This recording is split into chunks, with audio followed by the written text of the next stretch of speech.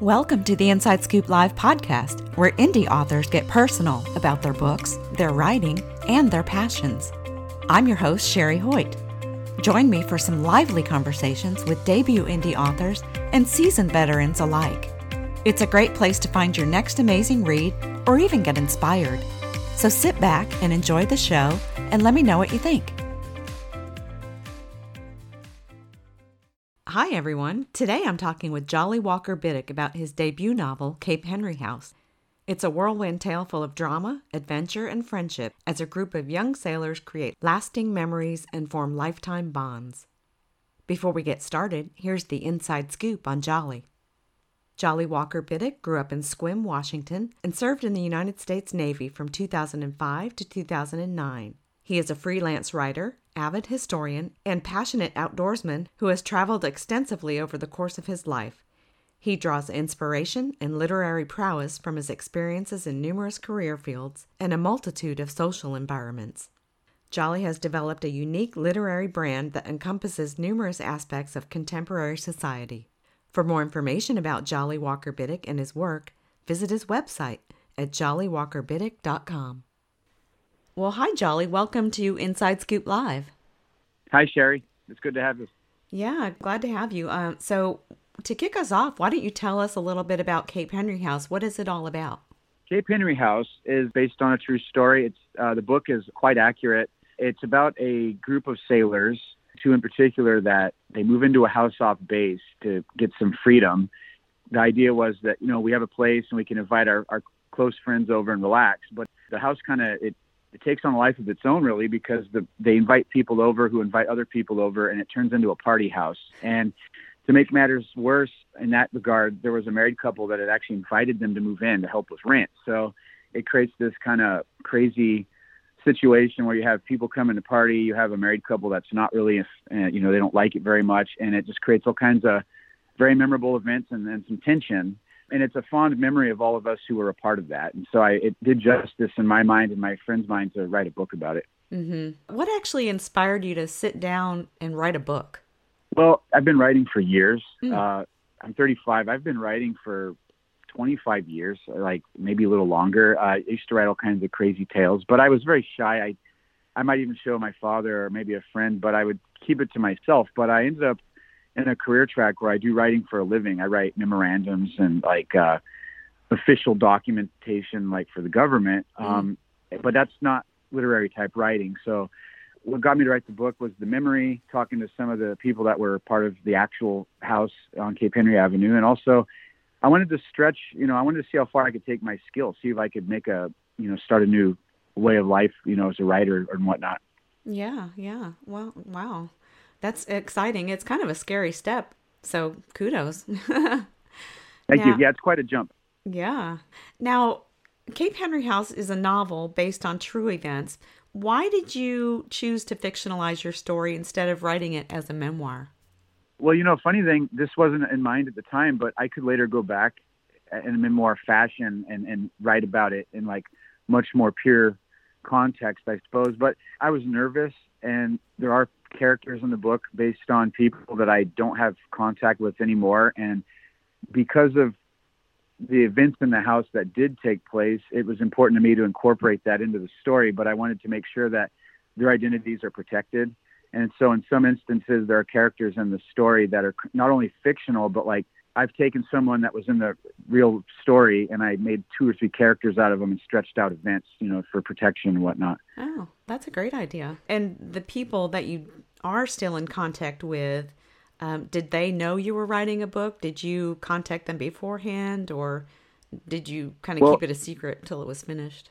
The main characters in the book are actually people I'm still close with. And we've, over the years, and I even at the end of the book, the narrator kind of hints at this, but we kept in touch all these years later, and we would meet up almost once a year. And about 5 or 6 years ago, we always talk about this house, but about 5 or 6 years ago, I made a comment about a book or movie should be made. And everybody they looked at me because I write already. And they said, well, why don't you?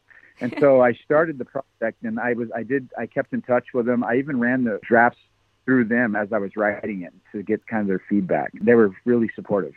Yeah, that's good. What did they think about the finished product? What did they have to say about it when it was all said and done? I've heard nothing but good things. In fact, not a single person that I know professionally from the military that has read it has had an issue with it. They either loved it or they thought it was absolutely hilarious. And I had a superior at the time who contacted me through back channels when he heard that I was writing this book.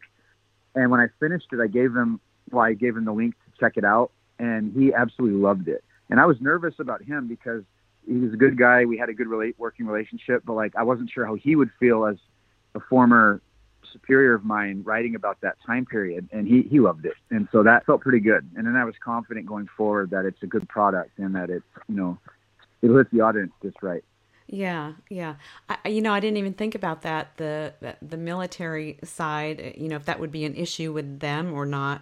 I was very nervous about that going into this book, and this is a semi-spoiler to anybody that hears this, but there's no mention of what base we were stationed at in the story or in the story. There's no mention of the town even. And the military, the squadron or the commands that are in there, there's no reference whatsoever of who they are or what type of anything. It just says it's a command, and then it details the ranks of people there. And that I knew when I did that I'd be protected, because I wasn't, there's nothing being disclosed in the book that would ruffle any feathers with the government and whatnot.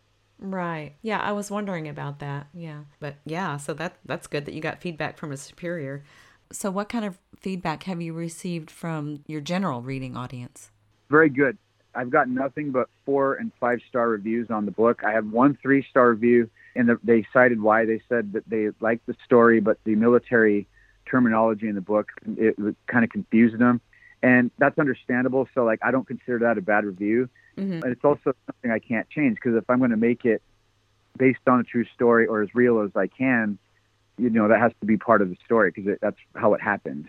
Yeah, yeah. I didn't find it too technical, but I get it. There were some terms in there that aren't general conversational topic. And 3 stars is actually not a bad review. I've only got 1 star, amazingly. Everything else is 4 or 5, so yeah. I feel pretty good about it. Absolutely. That's amazing.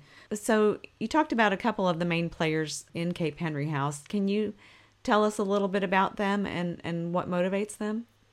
Yeah, so of course there's Petty Officer Third Class Bosner, the narrator, and I mean, in essence, it's me, the writer.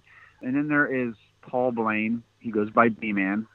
He's a kind of tall, stout, brash New Yorker, diehard New York sports fan of all the major teams: Giants, Yankees, Rangers. And then there's Nathan Dolvar, who is also a New Yorker. The B-Man and Dolvar did not know each other prior to the military, but having been stationed together, they bonded. Those are the two that move into the house in the story. The other person is Timothy Madzik, who goes by Zick. He's a good Michigan guy, loves working on cars, lives near the Motor City. Really mellow person, kind of holds the whole group together. And then you have the protagonist and antagonist female characters, Melissa, who is sort of an antagonist, if you will, sort of on the fence and sort of creates friction later in the story. And then you have Lena Lordson, who goes by Lori. And Lori's Lori is the dream girl. She's not super gorgeous. She's pretty, but she's almost perfect in everything she does. She's open-minded. She's loving. She kind of is the mama bear of the group, how she sort of takes everybody under her wing. And she kind of becomes the realized love interest of B-Man. Mm-hmm. And then there's a whole host of other characters. It's kind of long, and I'd prefer not to get into them because it just, they're not really major players. But then you have the married couple, Penley and Ann. And they were based on a real married couple. Good people overall, but they didn't know what they were getting themselves into when they invited B-Man and Dolvar to move into this house. And it turns in for them to a disaster. But for me personally, my friends that were in the story in real life, and of course the reading audience, it turns into gold, because it's just funny and it just almost unbelievable in a way. Yeah, absolutely. I loved the characters and to realize that they're kind of based on actual, people, that kind of made it even more entertaining to me. And then we have the house. The house is probably the biggest character of all. When I was reading, that's the impression I got anyway. It's oh my God, the first thing I thought about was if these walls could talk, Yes, and part of the reason for this has even been written is not just the parting. The house was almost like a magical orb of safety for us. What went on in that house and what what didn't happen to us as a result is mind-boggling. And again, it made it worth writing about was all the crazy shenanigans, the fights, the just wild nights, and like nothing bad happened to the group, except that, at the end, B-Man and Dolvar need to figure something out about living arrangements. But it was so wild that even they themselves knew that was coming. It was no shock. It was sort of inevitable, and it was kind of like, what the hell? It was a good run while we had it, Yeah. And the bonding. And also, sorry, one quick note on characters. One that left I feel bad was Joanne, who becomes the love interest of Zick. And Joanne is a very quiet but shrewd young lady. She has very timely, witty remarks, doesn't say much, but when she does, it's memorable and laughable. I think anyone that reads it, I'm sure you did, you kind of pick up on that later in the story. Absolutely. She's kind of like she makes every word count. Oh, yes. Absolutely. One of the things that first drew me to your book was the cover. I want to talk about the design a little bit. Did you design it, or did you work with an illustrator? I worked with an illustrator, and the funny thing is, and this is not about any of other projects I have, I'm working on something else right now, and I already have a design for. But to touch on this Cape Henry house, the other book I'm working on now, I've already got a handful of designs to pick from, like a bidding setup. And Cape Henry house, I only got 3 designs over a course of like days. And the funny thing was, this cover on the book, it was the first design that I got. I gave him what I wanted. I wanted there to be a house, there to be like a dancing woman, and like references of beer, like kegs or something. And it was almost like a literary soulmate connection to the designer, because the first design that came out was that one. And as soon as I saw it, I knew that I want that on the cover. And then 2 more came in, but they had no chance. Not after that one, huh? Yeah. Yeah. Yeah, it's a fantastic cover. I love it. Yeah, well done. Thank you. Yeah. It's like it was meant to be. Yes. This story, side note, as I started writing it was not only a lot of fun, but it felt right. I went, I've got to finish this. And so hence, here's the book. Yeah, I love that. That's amazing. What was one of the most surprising things you learned while creating your book? The writing was probably the easiest part, I would think. It was editing, the editing stuff going forward. I'm going to invest more into getting good editing on it. I did all the formatting for the cover, and that was really a headache with I went through Ingram Spark and Amazon KDP, and that was kind of difficult because they have size requirements, and I had to go on Photoshop and play with it. Pretty much everything outside of the writing was, pardon my language, a pain in the butt, and I didn't really like that very much because I'm a writer, and so. But if it doesn't have a good presentation to it, no one's going to read it. So it was very important that I got that stuff right as well. Right. I hear that a lot. Authors say, the writing's the easiest part. And unfortunately, in today's world, writing is just part of the story. Being an author is a full-time business almost.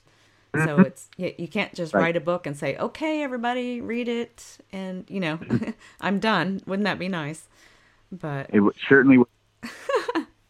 So was there one thing in particular that you wished you knew before you started out with the whole process?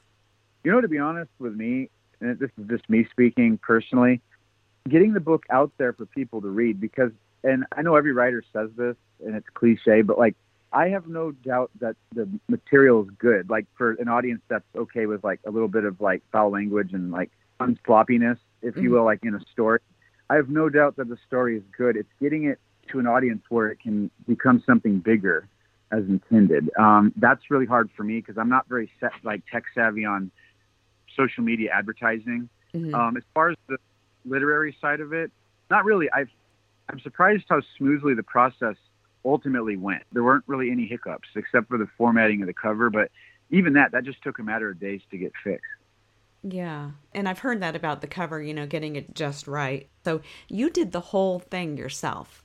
Yeah, I did. I covered everything. I had some proofreading help with some of my friends who are in the book, in fact, fictionally, but they helped with proofreading. And in a couple spots, they gave me some reminders of things. Like a side note, by the way, we never had cable in that house, which is kind of mentioned in the story. And we had a DVD player. And I wrote at one point, we were flipping channels. And one of my friends said, well, we never did have cable in there. And I went, oh, that's right. So I took that out, and I made sure we specified and kept the timeline consistent. Oh yeah, wow. And that's the importance of proofreading, to catch little things like that because I mean your book is really kind of historical as well. So you want to be genuine, you want to be authentic to the time period for sure. Yeah, correct. So once your book was published and you got one of your author copies, how did it actually feel to hold your book in your hands? What was that like and what did you do? Well, I did actually do like a signing because it's a military book. I went down to the local American Legion and the VFW, and I did some signings and offered it, to people if they wanted to purchase. I actually donated a copy to the Post, and I signed it like on behalf of, this is for Legion Post or VFW. But other than that, when I went home after I had it in hand, I really just kept thumbing through the pages to feel like, you do that all the time in a book, but it was my book, so it's kind of like it was different, Yeah, it's kind of surreal, I would imagine. It was neat, absolutely. Yeah, yeah. So, what do you like to read, and which authors have inspired your own work as a writer? Well, I'm from Washington State, but I have family all up and down the western U.S., like Colorado westward, and so I've always liked westerns. And of course, Stephen King, I've always liked the horror genre, even though I know he famously tries hard to sort of imply that he's not a horror-based author, and he has written other works, but, a lot of his classics. I read The Shining, and it's different than the movie, of course, even though most of us love that movie. The detail in his work, when you read it. So I like him. And I also take after, really two very well-known authors, Twain and Hemingway. Twain because of the Americana element to his work, and in Hemingway because of the short, sharp sentence. So you're quick. There's not a lot of fluff in it. You get right to the point and keep it sharp. Those are kind of the ones I sort of follow. I enjoy those stories. I like short stories too, and I'm going to work on those going forward. So, like with even Stephen King, some of his short stories. I enjoyed Trucks, which was made into that movie later, Maximum Overdrive, which as a kid I used to love that. But it's kind of a sappy '80s film. But yeah, I like the big ones really, and I kind of try to emulate that. I'm my own writer. I'm not really a big writer yet or nothing, and I might not be, but I take after them, but without trying to copy that style. I want to try and have my own style to my writing. Right. Now, Cape Henry House is your debut novel. Do you have plans in the works for other books? Oh, yes. Yeah, I have one I'm working on right now. It should be done very soon. And then there's one I'm trying in the coming year. It's going to be similar to Cape Henry House, not like the comedy element, but it's going to be based on a very real story. I'm already working with a couple of people that are going to be in the book. Cape Henry House is my sweetheart novel because it's my first, but this other one I'm working on, will be working on soon. I'm going to really try to make more of a big time deal out of it as sort of my coming out party on quality writing. Now that I've kind of got that under my belt, and going forward after that, I'm not sure yet. I'd like to just make it more of a living going forward. So there should be plenty of books coming down the pike.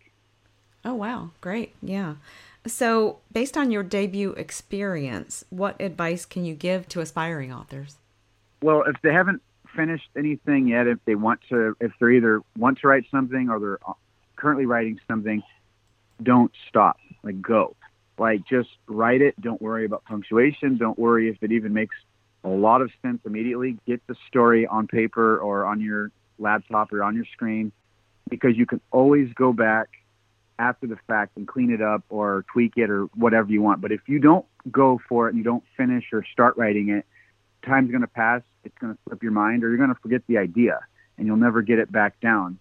And on the other side, for design and publishing, also don't give up. Ask people, anyone that has written, or go online, look up people that have written, get into groups, literary groups, and just keep going, because you can always hone in your craft at writing. And if you do that, you're only going to get better. But you got to stick with it. Mm-hmm. Mm-hmm. Now, are you a member of a writing group? I actually was not when I wrote Cape Henry House. When I was writing that book, I really kind of just closed myself off and just wrote. I did join one when I was in the state of Maryland. It's called the Maryland Writers Association. Mm-hmm. They have book fairs, state fairs you can go to submit your book. and in like networking groups where you can communicate or you can exchange your writing for proofreading. And I'm on a couple really generic groups on like social media, but they're not anything really official. But there's one in particular, it's called Aspiring Writers United, and it's on Facebook, and it's got a huge list of like members, like all over 100,000. Oh, wow. And so people are on there all the time. And there's also some fluff on there, stuff that's not exactly, it doesn't help, and it's sort of just on the wall. But like there's a lot of really helpful information. People will ask, hey, where can I go to get input on this? Or that you can go on there to even ask for a proofreader for your work and whatnot. And I haven't had to do that yet with anything I'm doing now, but it's in my pocket if I need to. And I've also been on there to help people out if I felt like I could give them a good answer. Yeah, I love some of those Facebook groups. They're really informative, and, it's all firsthand experience. So it's from people that actually have gone through or are going through the same thing you are. And so it's a great learning tool for everyone, I think. For sure. Well, Jolly, thank you so much for joining us today and for sharing a little bit more about yourself and your work.